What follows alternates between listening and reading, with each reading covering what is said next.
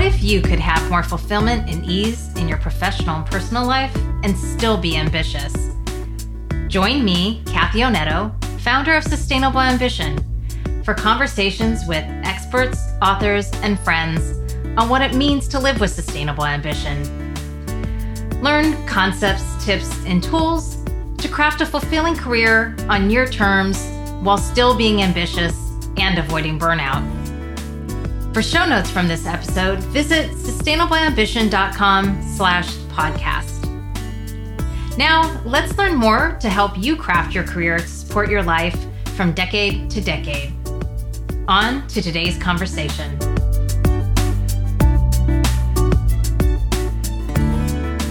Give the gift of sustainable ambition this holiday.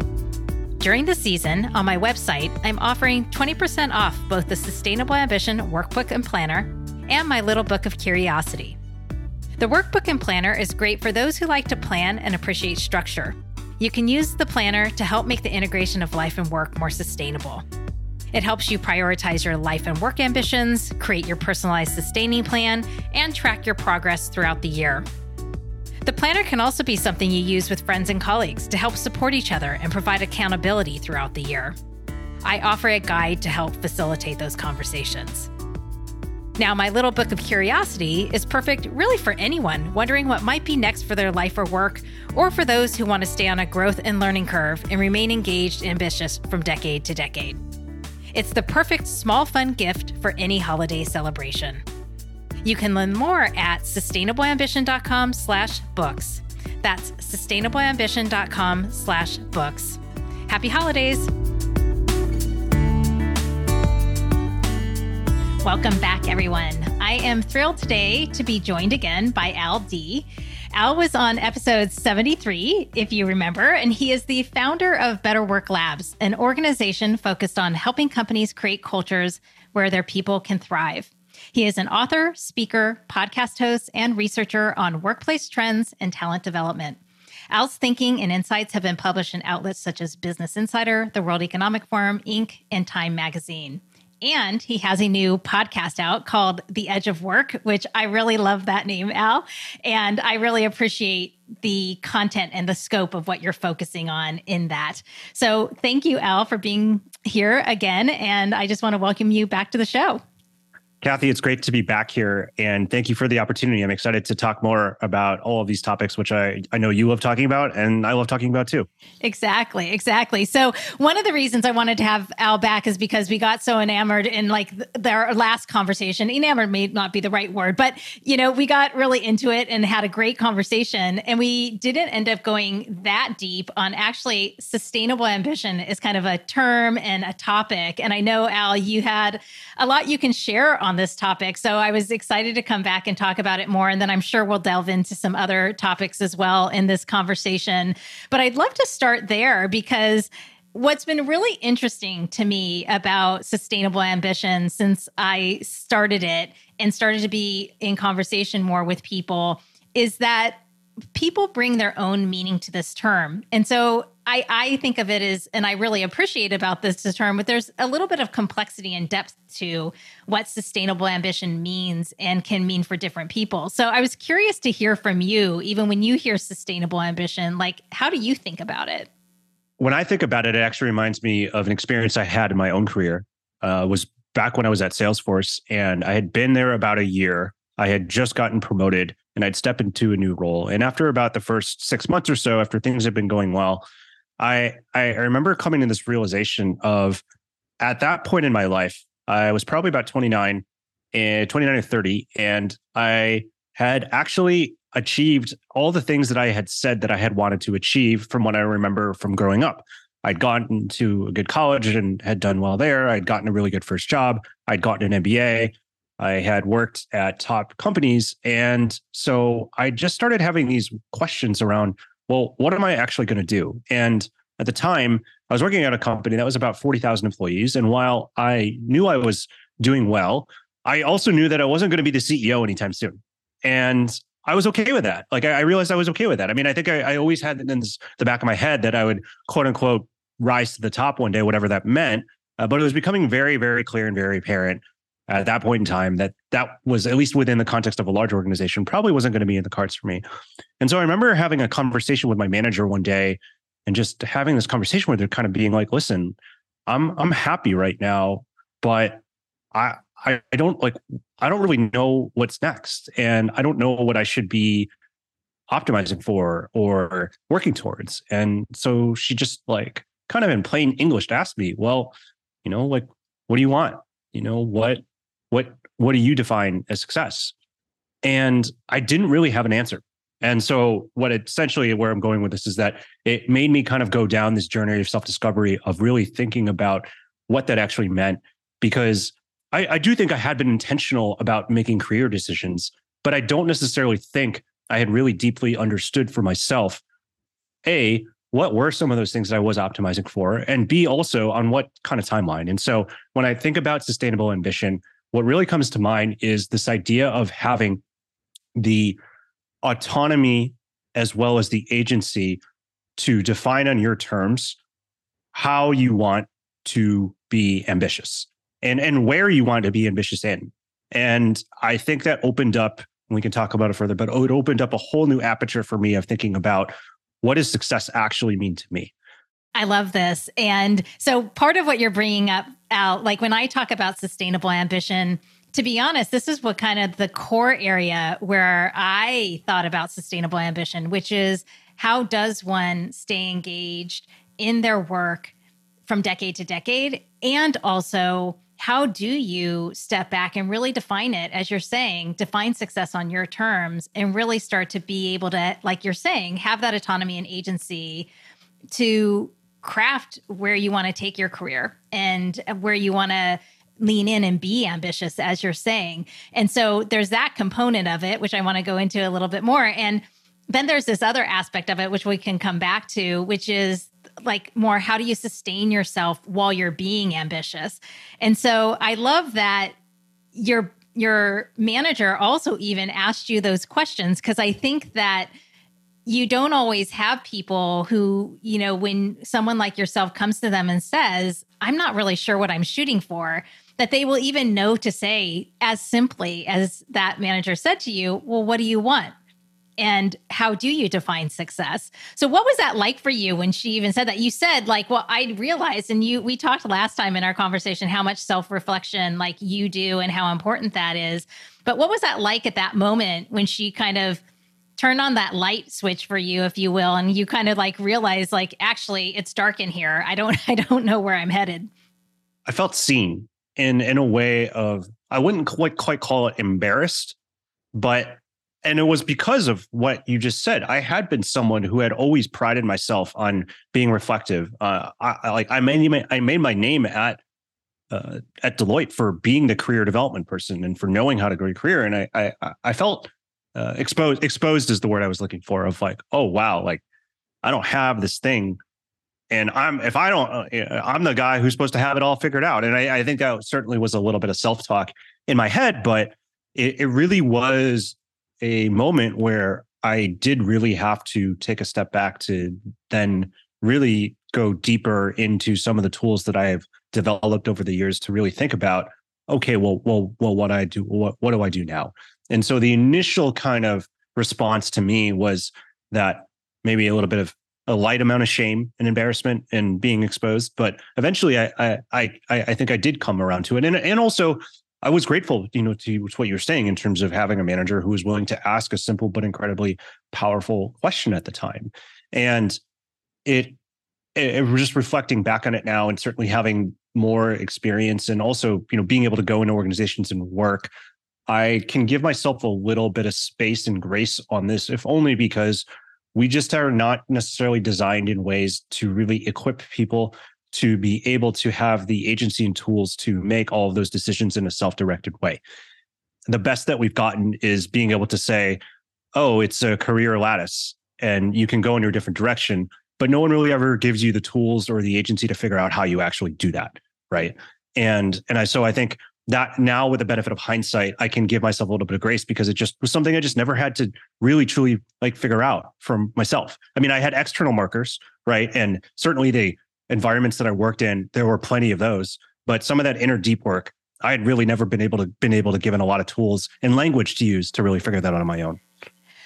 I really appreciate that. And to maybe normalize this for people, because Al, you and I are like-minded. I think both of us probably throughout our careers were being thoughtful as we went along and thought we were making strategic, smart decisions as we went from role to role, say, and made these various decisions about either going back to school or taking another role.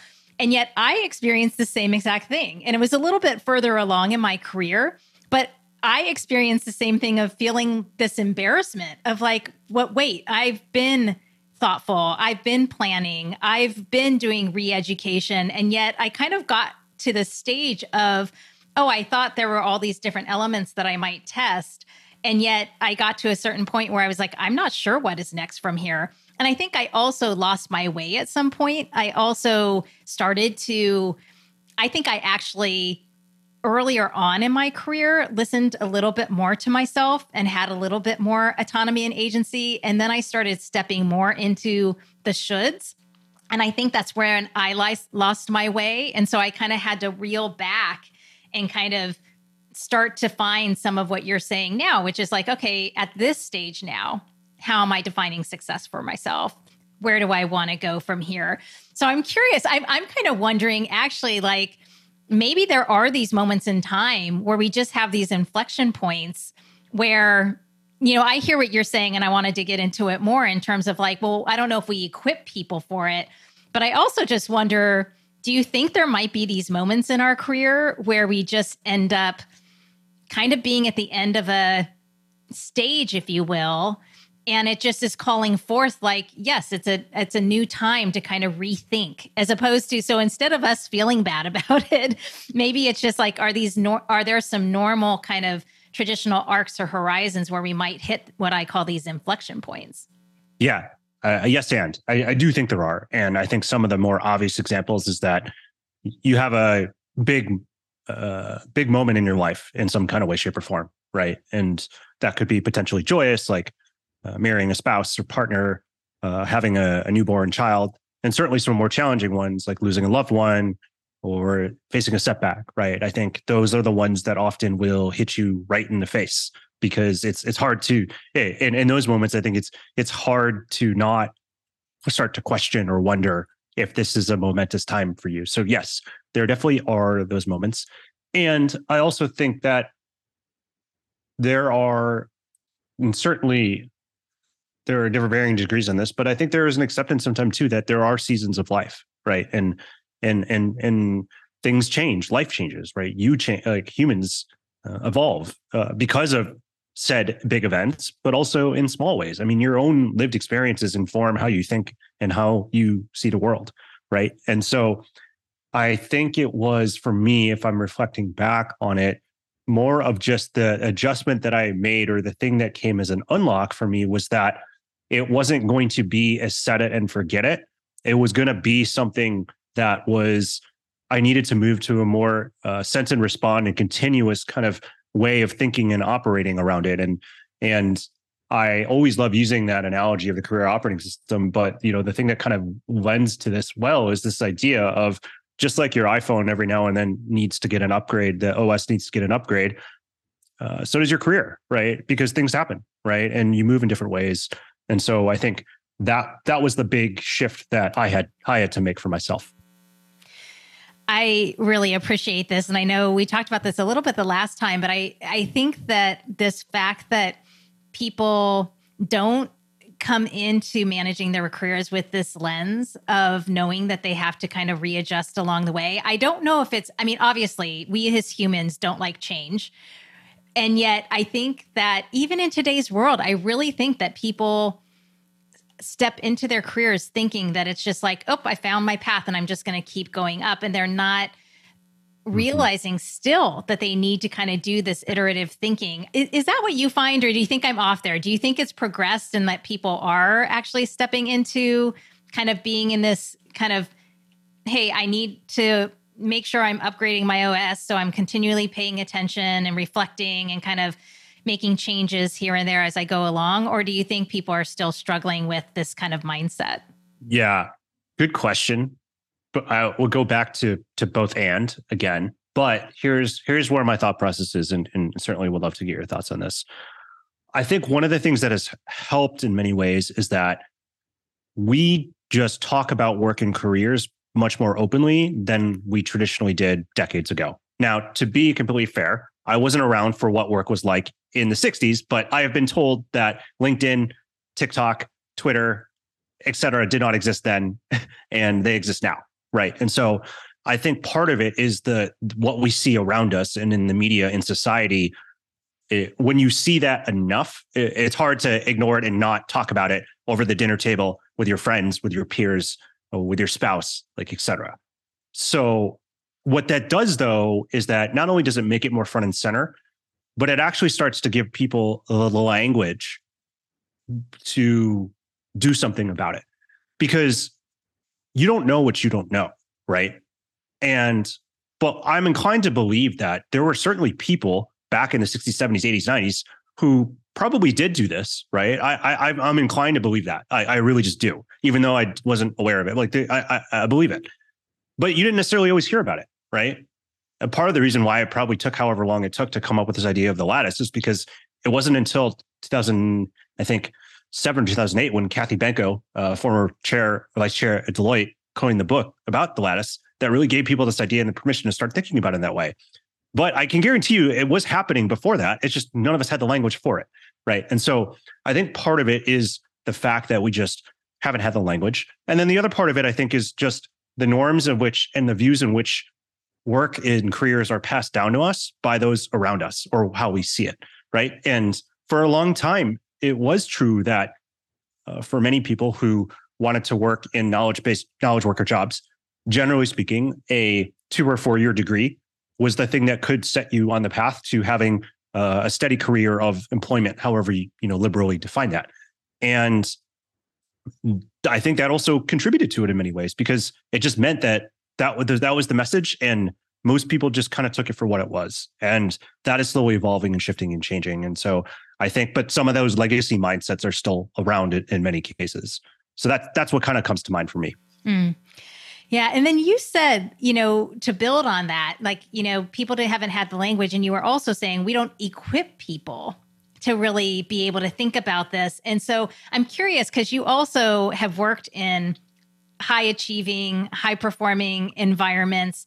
And I'm curious how both those environments and this idea of like equipping people, how does that play into this conversation of sustainable ambition and managing one's career over these kind of different arcs and horizons?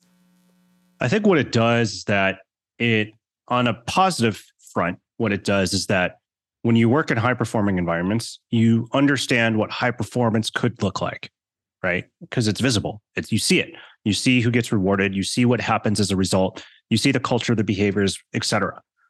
The challenge often is whether it's implicit or explicit around of that being the only way, because that may not work for you. And honestly, I just literally had this conversation with someone else the other day, and the context of it was around how one of the challenges with being an effective and good mentor is if you're not actually checking some of your own experiences and biases for around how you did something, if you then pass off that advice to someone else of here's how you should do it, them thinking that's the only way that they can be successful, right? And so there's some work you need to do, I think, if you want to be a good mentor, to make sure that just telling someone to work hard might actually be not the message that they need to hear in order to be successful. But within the context of the workplace, I think, going back to your question, I think that one of the challenges sometimes in those environments really is around the fact of people just feeling like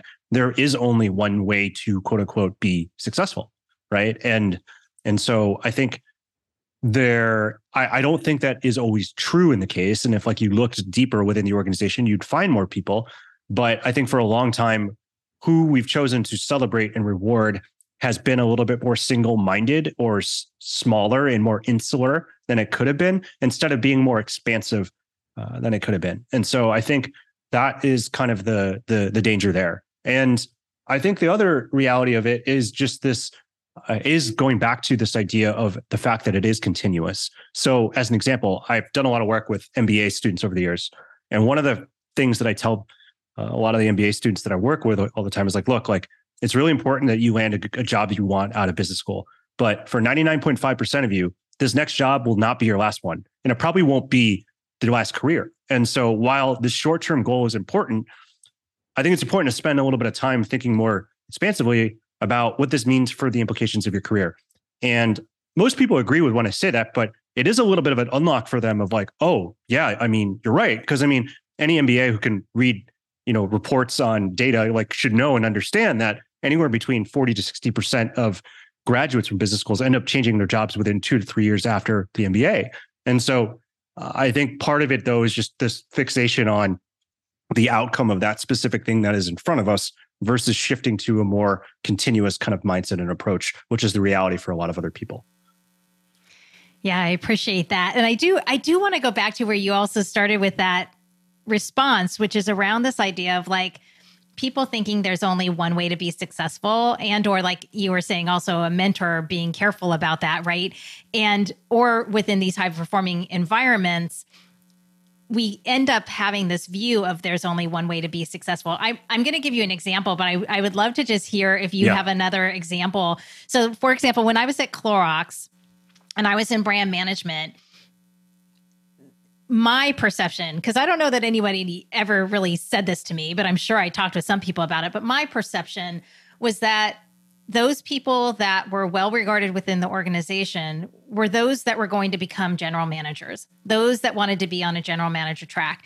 If you were somebody who was better for the center of excellence or for truly more deeper marketing capability, and we're going to go into the consumer, at the time, consumer promotions, it's much different now, 20 years later. But, that wasn't, in my mind, seen as like, as worthy, if you will. And yet for some of us, those paths were going to be much more successful paths and were still really important to the organization. And for me, it's not important as to like whether a general manager earns more or not. It's kind of, do you herald or do you hold up every function within an organization as being important and a path for personal success? So that's just one example on how I'm kind of interpreting it. But there's certainly a number of different ways to think about how one can be successful and how to think about that. But I'm curious if you can give just some additional insight or elucidate that a little bit more to bring it to life. Yeah, well, I mean, I think the classic age-old one is that in order to move up, you have to be a manager, right? And that has so many negative externalities or implications for that line of thinking as a result. So that's a one obvious one. Another I'll call obvious, I think maybe common one is that in order to be a leader within a specific organization, you need to be, I don't know, extroverted, right? Or all leaders in here are have extroversion or something like that. So that's another perhaps example of it. I think another one too is just within the context of, I would say, traditionally hierarchical organizations in terms of there are very much companies that have upper out cultures, and look, like that's a stated choice. And companies can choose how they want to have their culture in terms of what they want to be.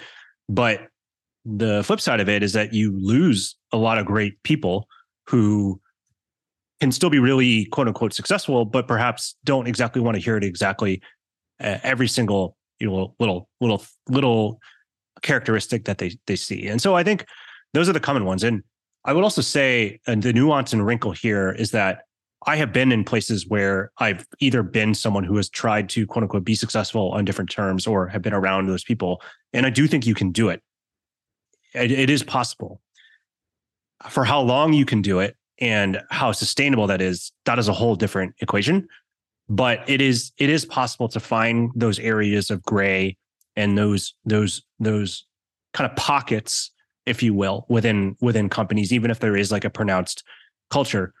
But what it makes me really think about, though, to be completely honest, particularly in the work in organizations that I do, is how much talent have you lost because of the fact that there were people who opted out because they recognized that they were never going to be able to get the opportunities because they looked at things a different way or had a different definition of what success was. I really appreciate this because what's really interesting is I did this in my career over the course of my career where I opted out of many different potential career paths or options because of either that's not the right environment for me, it's not the right fit. And of course, you're going to make those types of choices. But it's interesting to me, like I never really had that language around it until recently, where I really chose like, oh, I opted out because there were constraints there. And if things were different, I might not have opted out. It might have actually been a good fit for me. And so it's interesting that this is coming up. And I wanted to bring that forward out to this idea of what you might be seeing in the workplace today, because given resource constraints or this talent war that we're under, I don't know if that's the best term to use, but like a lot of companies are struggling to find talent, right? So are you starting to see people start to think about this differently so that they're starting to broaden their lens around how do we need to think about talent such that we do actually have a broader, more robust and healthy talent pool? I would say that on the margins, there's definitely some progress, and there are definitely some novel and new ways of thinking and approaching this, from how companies have chosen to hire in terms of thinking and working differently about looking in non-traditional areas that they would not have traditionally hired from in the past, or perhaps maybe even reconfiguring some of those initial entry-level roles in ways in which that allows them to open it up to new opportunities. And certainly on the retaining talent piece, there is definitely more, I think, a resurgence of an interest in internal mobility programs and opportunities for individuals.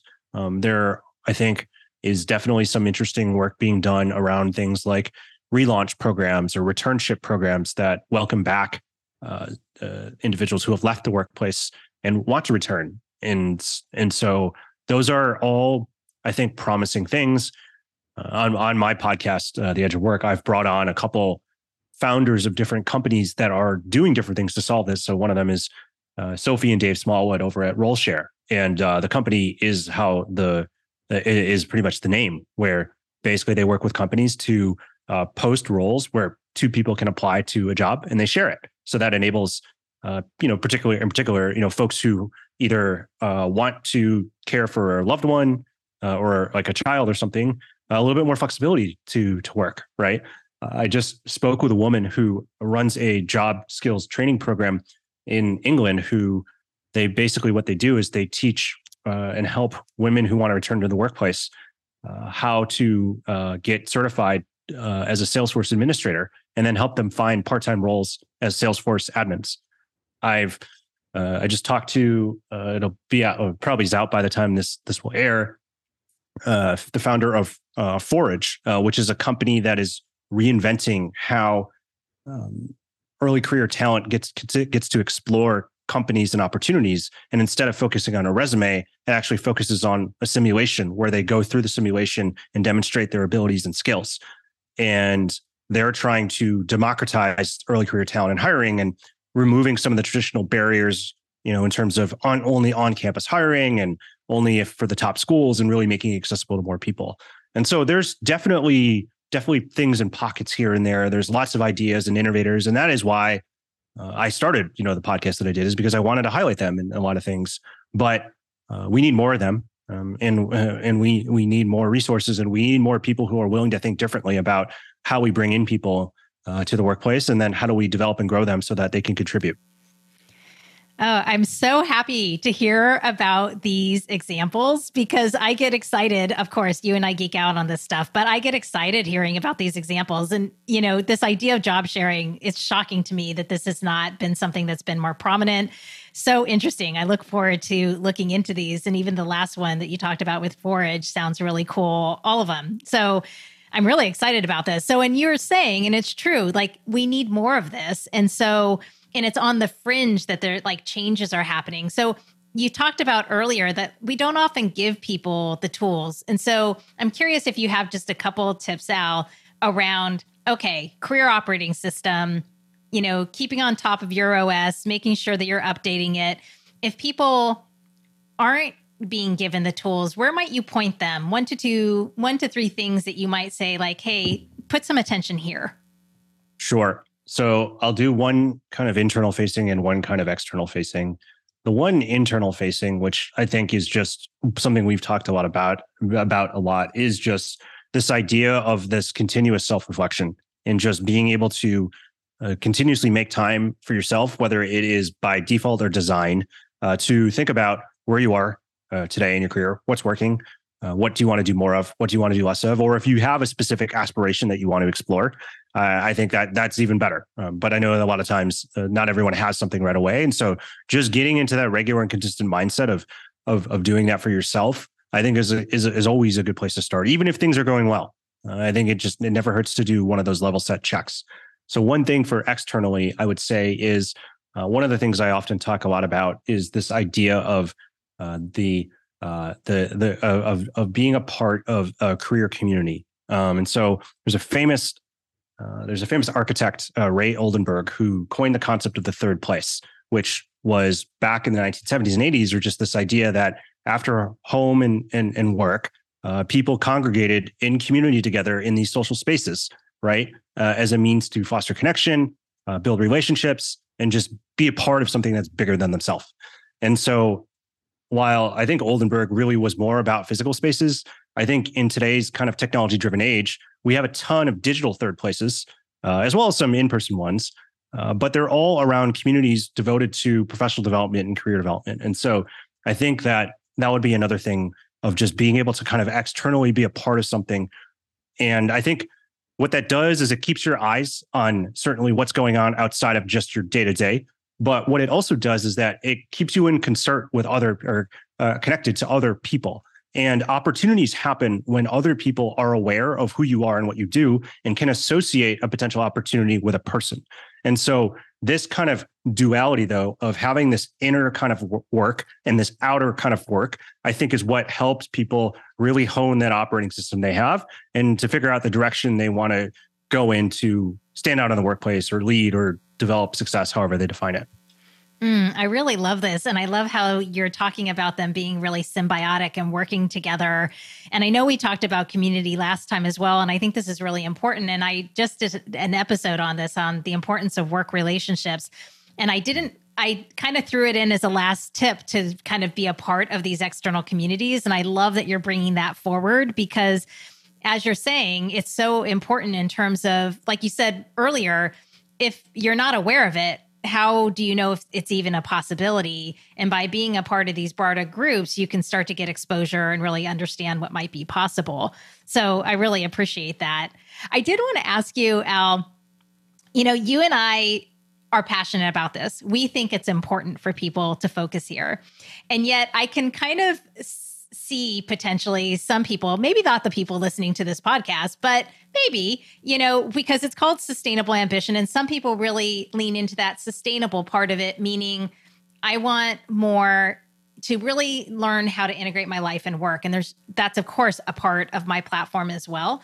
And I'm during this time of the pandemic and people really experiencing overload, getting burnt out, et cetera, I get this sense that being really career forward and maybe being ambition forward can kind of be looked down upon in a different way, right? It's kind of like, don't you know we're all burnt out? Why are you guys talking about this? Why are you telling us to kind of essentially lean in and or pay attention? And yet I don't think these are mutually exclusive, right? And if anything, actually, they're probably more complementary to each other than not. And yet I don't know if everybody out in the world kind of sees them that way. What are your thoughts on this? Yeah, I mean, I think what it ultimately comes back to for me is this idea of agency and trying to live by design, right, versus just default. And I think it is an empowering choice to make to kind of say, for right now, I don't really care about trying to advance in this specific moment or this specific journey of my life, this season of my life, because for whatever reason that it is. And I think for me, it is just about giving people the permission and the tools to make that stated choice for themselves versus having it done to them by default.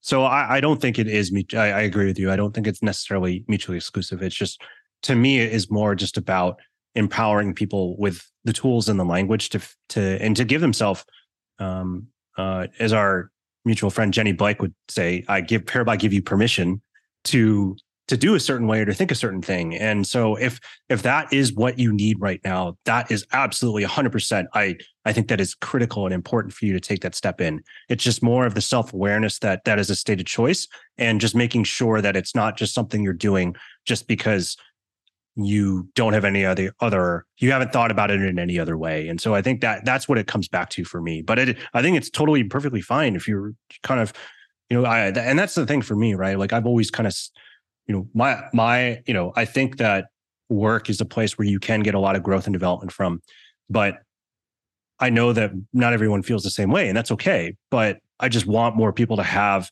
that ability to have that choice, right? And also to evolve that if they need to in any direction. So that's what it stands out to me, at least for. No, I love this. And I want to just a couple more questions on this. And then I think I'm going to do a quick lightning round before we wrap up, Al. But I've been talking about this idea of agency versus structure a little bit with folks. And I'd love to get your perspective around it, because especially as you're talking about these examples, we've been talking about structure a lot, right? It's kind of like, how do you break away from these structures, both societally, how society thinks about work, and then how companies structure work and how they evaluate and fit people into their work structures. And yet we're both saying, and I think would advocate, step into your agency. And yet sometimes it's hard to step into that agency. And it really, I think we talked about this last time, it takes a lot of courage to do that. And yet, like you, I also advocate that people do this. And yet I can still see people listening to it and being like, but I still need to fit into these structures, and or how do I truly step into my agency? And I don't know if you have any thoughts on that. It's a good question. And I struggle with this one sometimes because I do believe everyone has agency, and I also understand how systems work. And it's very hard for someone who is not in an official position of power or significant influence to entirely override a system, particularly if the system was not designed or meant to help them succeed in the first place, in particular for certain populations of people. So I want to qualify that statement, or want to qualify my answer by suggesting that. But what I would say, and this kind of goes back to, for at least for me, is community, of being able to have a team behind you to support you, to provide guidance that you can go to for support, for feedback, for thought partnership, for ideas, to get you to help increase your social capital, whatever it ends up being. I think is the antidote to a lot of this, because I think there is a duality that exists where you can be both very driven to pursue your own version of success as an individual and still also be a part of the collective.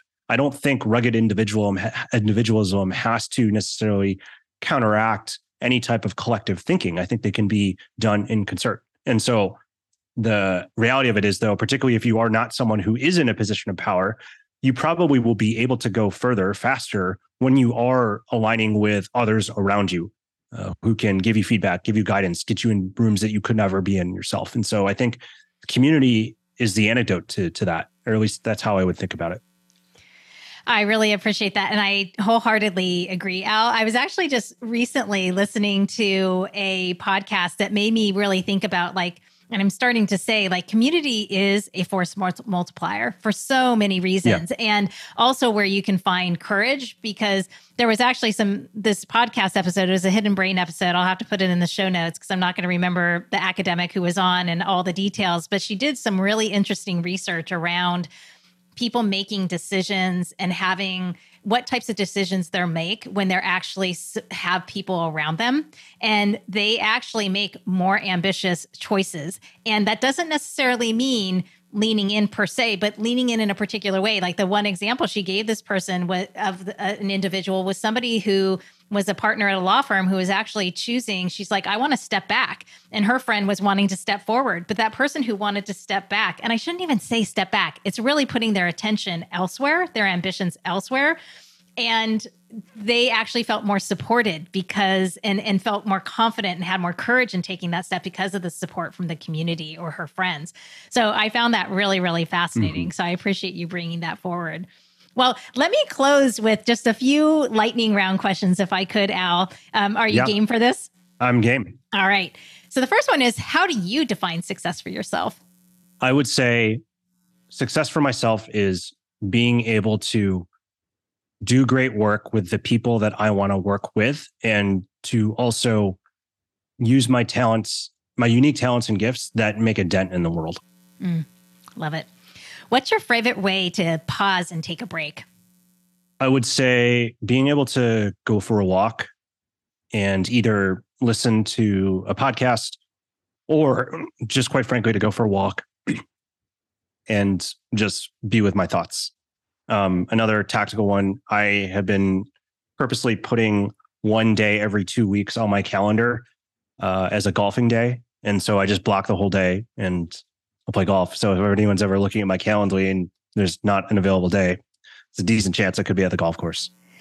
I love that. And I'm curious, well, I'll leave this, but I'm like, oh, that's a 2-for-1. You can think while out on the golf course, but I'm not a golfer. You're like, no, focused on the game. What's a structure you've put in place at work or at home that helps you sustain yourself? That might be one, the blocking off a Friday. Is there another? That is definitely one. I would say another one would just be shutting my computer when I realized I can't do anymore. I think I used to have a desire to fight through it, and now I just close it. It doesn't matter. As long as I'm not in a meeting with someone or there's like an impending deliverable due, I'll just close it and start up the next day. What's your top productivity tip? I would say that because anything past that, the diminishing returns for me. And what's one thing you can't live without? Coffee. Yeah, I would say coffee. I'm with you on that one. Al, this has been great. Thank you so much for coming back and going deeper on this topic. Of course, it's one that you and I both love. As just a closing question, what's one thing people can do to make work better for themselves? I would say find the thing that they do insanely well, that they can do better than anyone else, and find as many ways to use it in the service of something that is bigger than themselves. Great. Wonderful. What a great tip to end with. Al, what can we do for you? Where can people find you these days? I know on LinkedIn, but where else? Yep. They can connect with me on LinkedIn, or they can check out the Edge of Work podcast, where we talk to innovators as well as ideators about who are building the future of work and trying to make work better for all of us. Awesome. Wonderful. And of course, I'll capture that in the show notes. So Al, this is great. Thank you again for doing it. It was wonderful to be in conversation with you. Of course. Anytime. Thanks for listening to this episode of the Sustainable Ambition podcast. I hope you take away at least one learning or inspiration from today's conversation. Find more inspiring interviews and get show notes for this episode at sustainableambition.com/podcast. Make sure you don't miss an episode or my insider tips, guides, and tools by signing up for Sustainable Ambition Forum, my twice-monthly newsletter. Sign up at sustainableambition.com/subscribe. And remember, it's not about finding work-life balance. It's about building work-life resilience. Thanks again for joining me. Speak with you next time.